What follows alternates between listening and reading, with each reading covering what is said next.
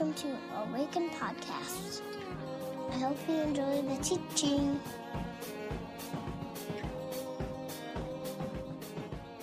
All right, if you have a Bible, turn to 1 John. If you would, I want to invite you to turn there to chapter 4. If you don't have a Bible, there are some in the back here. We're just going to look at one small verse in 1 John today.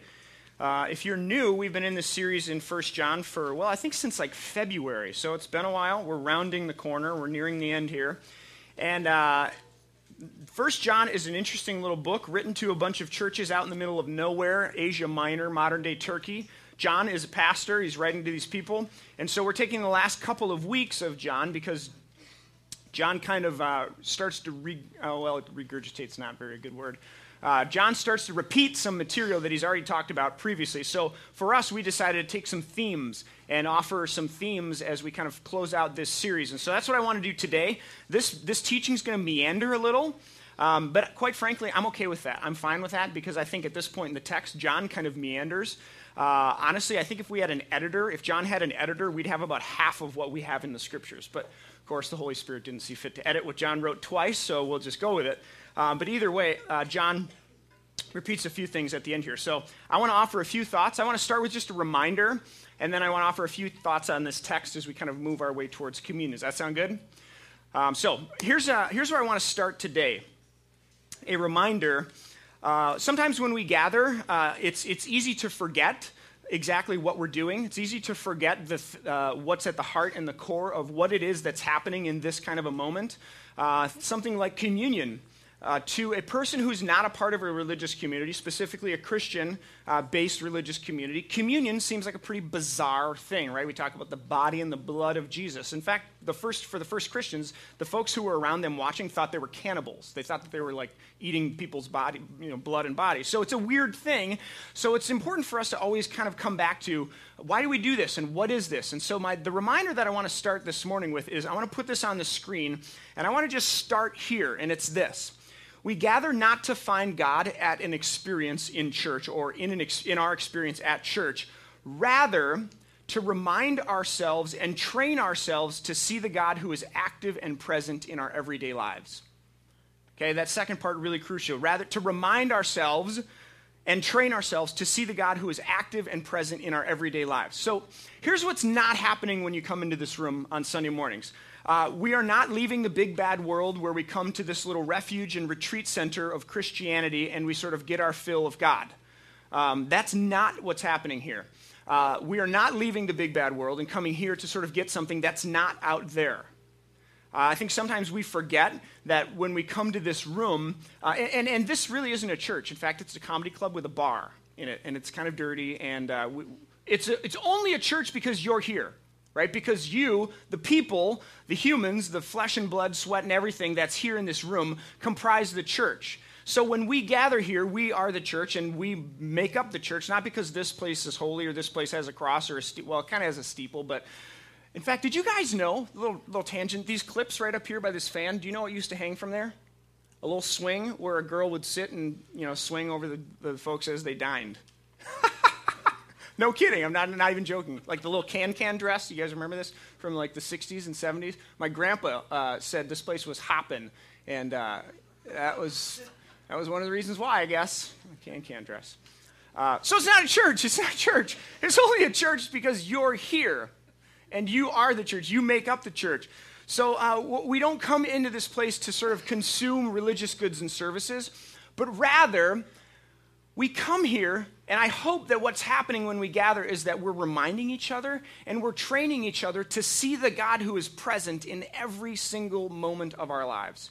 So the mundane, the ordinary, the things that happen at your work and in your home with your kids and at school, and all of those things that we don't come here to sort of get God because God is here. Rather, God is present in those places, and we gather to remind ourselves and help us see, have eyes to see and ears to hear what God is already doing in the present. Okay, does that make sense?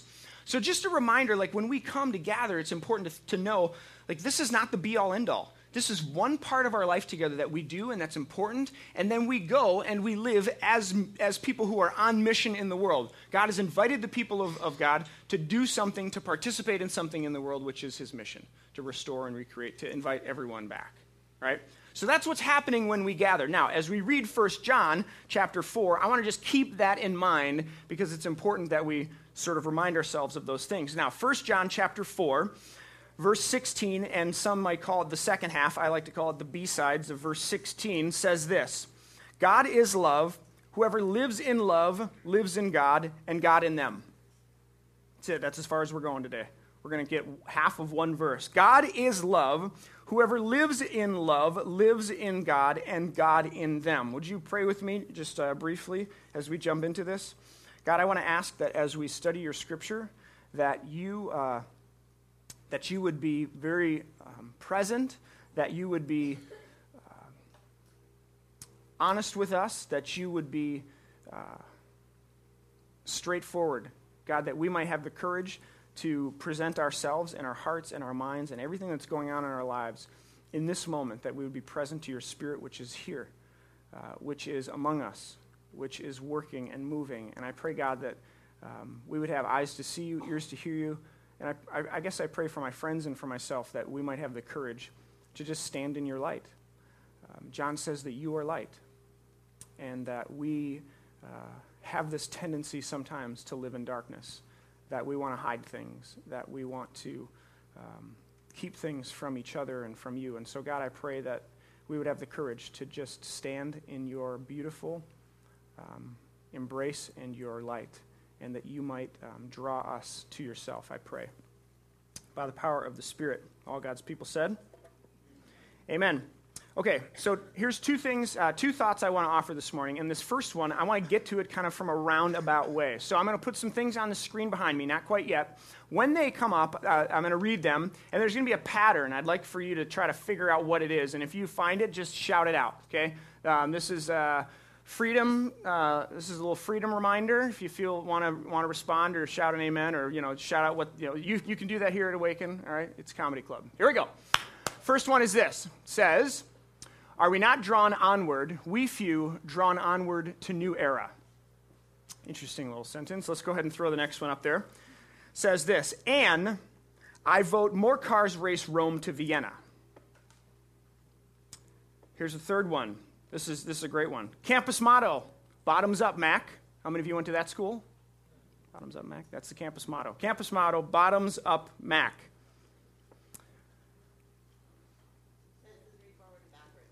Oh, sentences read forward and backward. Anybody know what that's called? A palindrome. A palindrome. Man, these things are fascinating. You can go to Google's and write cool palindromes, and you can find all these, okay? Just throw a couple more up there. These are great. Never odd or even. How about the next one? Too bad, I hit a boot. That sounds like something my 4-year-old would say. Too bad, I hit a boot. So sentences that are read forward and backward, they read the same way. Right? Here's the definition of a palindrome. It comes from a Greek word, 2 words, that means literally running back again. So a palindrome is a word or a phrase which reads the same in both directions. Okay? A sentence or a phrase that reads the same in both directions. And here's why I bring that up. I think as we've been in John for a while now, we begin to see and hear things that we've heard before. And often it's just like a little bit of a twist on something. So like this verse, for example, God is love. Whoever lives in love lives in God, and God in them. And I want to start by saying, I think John, and I'm making this word up. I Googled it. It's not. I put it in there. It spell checked it. It's not a word, but I'm coining it. This is mine. John speaks in palindromic language. Okay? Is that a word? You think it is? You think it is. Our Australian thinks it is. All right? There we go. So John speaks in palindromic language. Now, if you study the Greek and you go back and you look, it's not like John is actually using palindromes, a phrase that's read exactly the same forward as it is backwards. But I think John speaks in this way, like, for example, the ending is the beginning is the ending. For John, regardless of which way you come at it, you kind of get the same idea. And he comes at it from both sides often. So, like, for example, God is love, and he also says love is God. So if you experience love in the world, you've experienced something of God. God is love, love is God. It's like, flip the words, it's all the same. John says, live in love. And then he says, to love is to live. To essentially, like, this is what we were made for. To love and to experience this, to live this way, is to actually live. He says things like, you are in God, and God is in you. He says, love is not fear. Fear is not love. It's all of these things that are kind of forwards and backwards. And so as we kind of prepped for this day and thought about what could we talk about, this idea of why does John do this? And often he does, where he says one thing and then he says it a different way, and it's like you could read it forwards or backwards, or it doesn't really matter. And I think John, as I sort of meditated on what's going on here and what's John really doing, what's he talking about, here's kind of my thoughts on this. I think for John, he's circling around an issue of essence. Right? Essence, or the more technical word, ontology, the study of being. So what John's talking about when he says God is love, to love is to experience God, when he's talking about these things, he's talking about really the essence of who God is and what God is. How many of you have ever, old people, I'm talking like really old, like 80, 90. Do you know anybody that's really old who's been following Jesus for most of their lives? Okay, can you think of somebody in your mind? I knew this gal. Her name was Miriam Adamson. Okay, this lady, she was old. She was like borderline, she was losing her sight. She would come to church and she'd say, "Turn up the music, I love it." Well, she couldn't hear half the time. So, she just like, "Turn it up, I love more, more, more." And Miriam, I think she was 90, if I remember correctly, or older. Miriam, at one point, came on our retreat for our senior high youth group. We were asking for volunteer leaders, and Miriam's like, "Yeah, sure, I'll go. I don't mind the music. I like kids, whatever." So we bring this like 90-year-old woman on this retreat with us. Do you guys remember the sumo suits? You remember those things? Like you can jump in these sumo suits, and they're like these ultimate, and then you sumo wrestle with somebody else who's in this suit. I'm not even kidding you. Imagine 90-year-old woman, she hops in the sumo suit and she sumo wrestles me.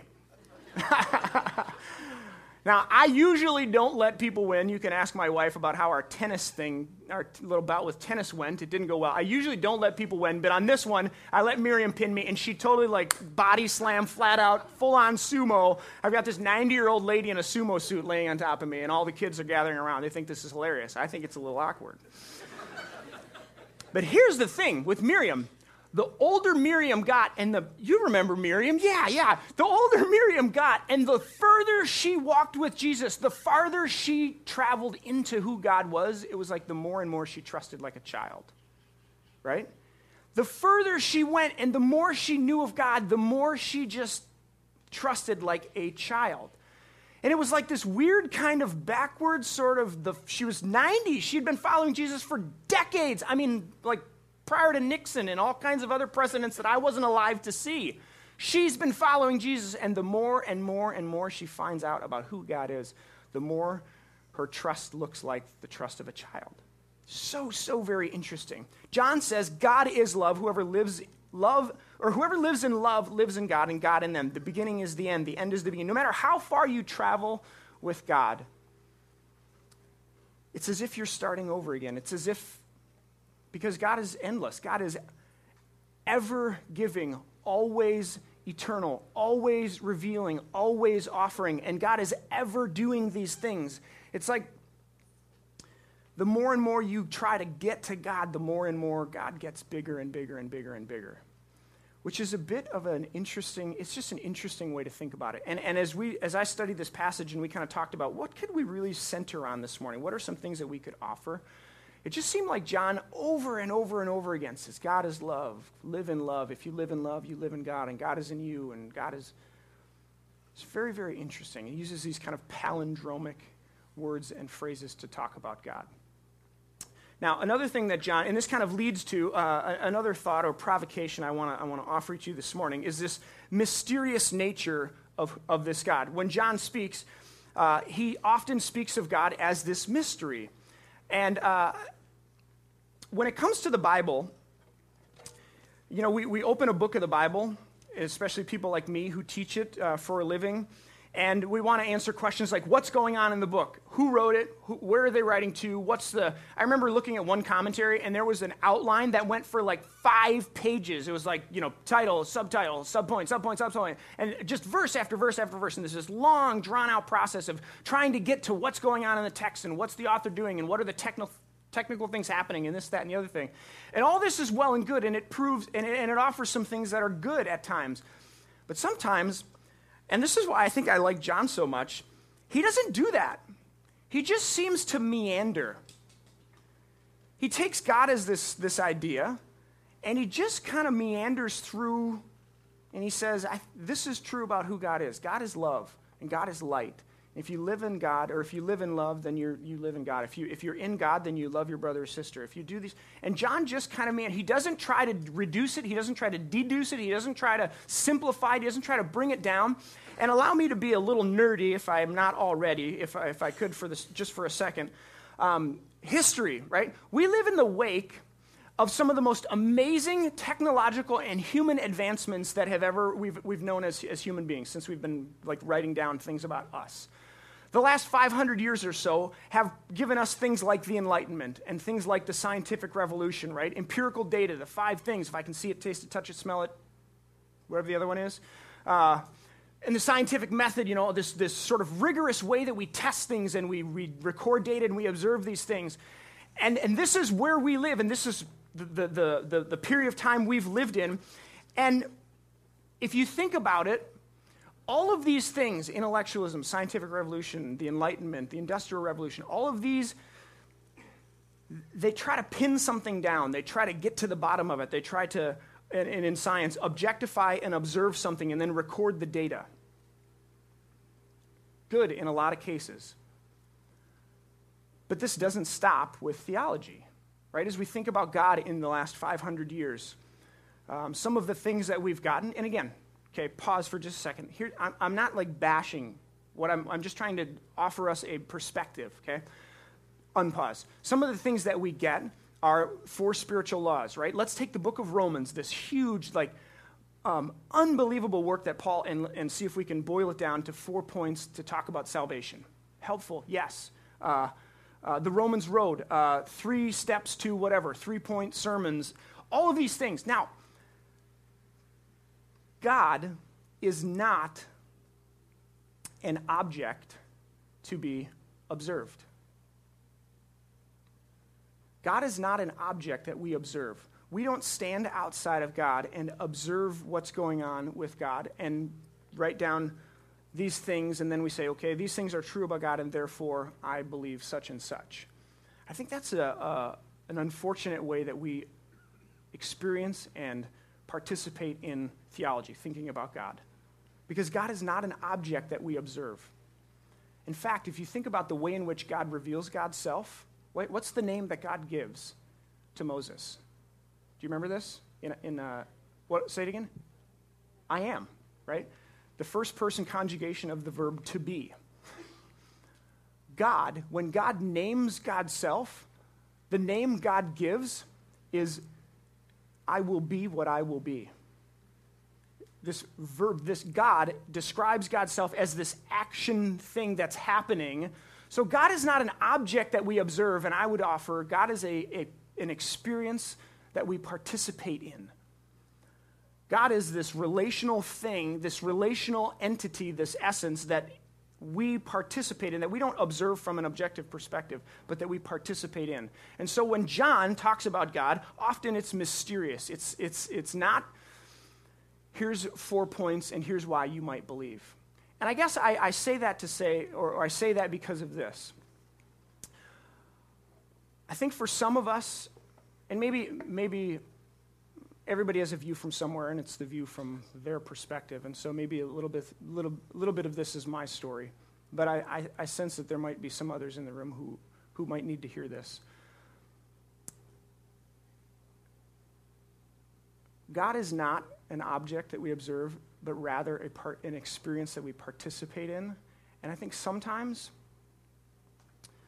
the things that are offered in the name of God as far as what's going on in my life or what's happening in my life, I know I speak to some of you and you say, I don't have an answer. This is happening in my life, and honestly, I don't know. I read the scriptures, and I pray, and I don't know. I'm not sure what to do. And some of you have said things like, I have read and I've looked at all of the proof and all of this, and yet there's still a part of me that I'm not sure. And I think mystery in some cases is okay. That we want to create space for that. We want to create space for you to wonder and for you to maybe even doubt, to question, to say, I'm not sure. And I want to just say on the record that that's okay. That if you find yourself in a place where your kids are just like, you are at your wits' end and you don't know, and the books that you read on parenting aren't helpful, and your friends' encouragement is actually quite discouraging, that's okay. It's going to be okay. And that God is this ever-giving, ever-offering, ever-loving experience to participate in, and that is the God that presents itself to you this morning and says, I'm here, and I'm with you, and I offer myself to you. And so I guess I just want to encourage you, if you find yourself in that place in life, that's okay. You don't have to have all the answers. You don't have to have it figured out. You don't have to have all of the proofs written down. But I want to invite you into this experience that God is. Now, as we kind of turn towards communion, I said this was going to meander. I wasn't joking. I want to offer one thought. Because I've talked a little bit about this is how it works. This is what John says, that God is love. If you love, you experience God. This is just the way God is. This is how it works. I want to offer one thought as we move towards communion that I think is kind of in line with this. There are certain things in the world that would qualify as this is just the way the world works. Gravity is one of them. If I picked up this cup and dropped it, it's going to fall and hit the floor and splatter everywhere. See? I told you it would, right? I wasn't planning on doing that, but I just thought I would.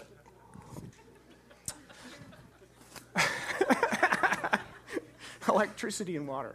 Good idea. So gravity is one of those things, right? This is just the way the world works. If you drop something, unless you somehow,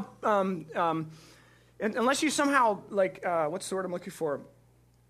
Press pause on the laws of gravity and science in our Earth and our little globe around here. This is what will happen every single time. This is the way the world works. Economists will tell you that if the market will always self-correct itself. It'll always correct itself. So in free market capitalism, the market always corrects itself. If something's inflated, the market will kind of bring it back down to where it should be. If something's undervalued, the market will show that it should be valued more. Economists will say the market always corrects itself.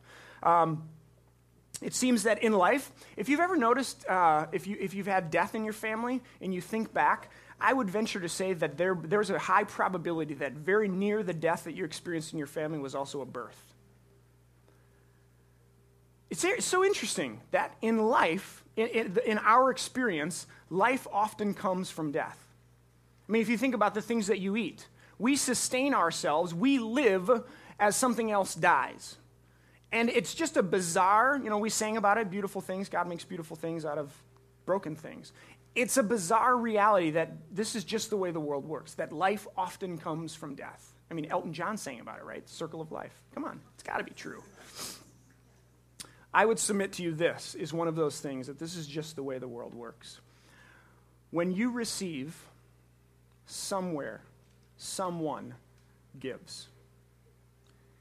Whether or not you're aware of, or that person, or whatever that thing is present in that moment when you receive it, if you go back far enough, you will always, always, always find that somebody, somewhere, somehow gave of themselves so that you could receive. This is just the way the world works. When we receive something, anything, whether it's a paycheck or a gift or food or clothes, whatever it is, always connected to that is somebody, somewhere, somehow, in some way, has given so that you can receive.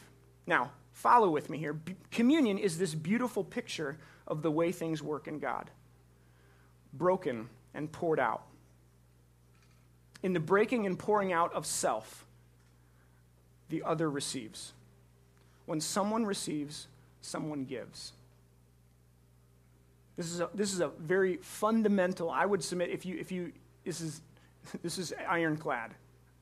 Money back guarantee. I don't do that. In order for us to receive, in order for you and I to receive, the ultimate breaking and pouring out of self happens in Jesus Christ. And God, in Jesus, is broken and is poured out so that you and I receive. And then it keeps going. And God invites you and I to be broken and to be poured out for the sake of the world, for the sake of God's mission in the world, for the sake of what God is doing in the world. And you and I are broken and we're poured out. And is it any wonder that the world is healed, that people are drawn back to God by the breaking and the pouring out of God's church? Is it any wonder? And friends, here's the thing. You and I, we do not have an endless capacity to give. We do not have an endless well to draw from where we can give so that others receive. At some point, I'm guessing that you can think of a time in your life or an experience where you just kind of got to the end of yourself and it was like, I cannot give another thing. I am dry. I have nothing left. We say these kinds of things. And the beautiful thing is that when we come to this table, we tap into something, this being that we call God, who is ever giving, ever offering, ever loving, endless, no bounds, no limits. And so we come to this table after being broken and poured out, and we receive because God has given to you and to me. So I wonder if there's anybody here today who has been broken and poured out for the sake of others. I wonder if there's anybody here who has just given and given and given to their kids and who's just at the end of their rope. Or maybe it's somebody in your family who just needs and is constantly receiving, and you are just giving and giving and giving. Or maybe it's a job, and maybe you don't have a job, and you are just giving, giving, giving, and you're just at the end of your rope. Then I would say to you, this is the body of Christ broken for you, and this is the blood of Christ poured out for you. Freely given so you can receive from a source with no limits and no bounds. I wonder if there's anybody here this morning who needs to be reminded that God is not an object to be observed, but an experience to participate in. Who needs tangible elements of bread and of wine to remind them that this life with God is a journey and that we experience it and we participate in it. And as you come this morning to this table, be reminded that this is the body of Christ broken for you. This is the blood of Christ poured out for you, freely given so that you can receive from a source with no end, with no bounds, with no limits. This is the way the world works. This is the way it works. You receive, somebody gives. I wonder if there's anybody here this morning who needs to be reminded that it's okay to not have all the answers, to not understand why whatever is happening, to not have it all figured out, to just basically be at a place where you trust that God is love, God reveals God in Jesus, and Jesus leads me home. And that's enough for today. For you, I would say, this is the body of Christ broken for you. This is the blood of Christ poured out for you, freely given so that you can receive from a source with no end, with no limit, with no bounds.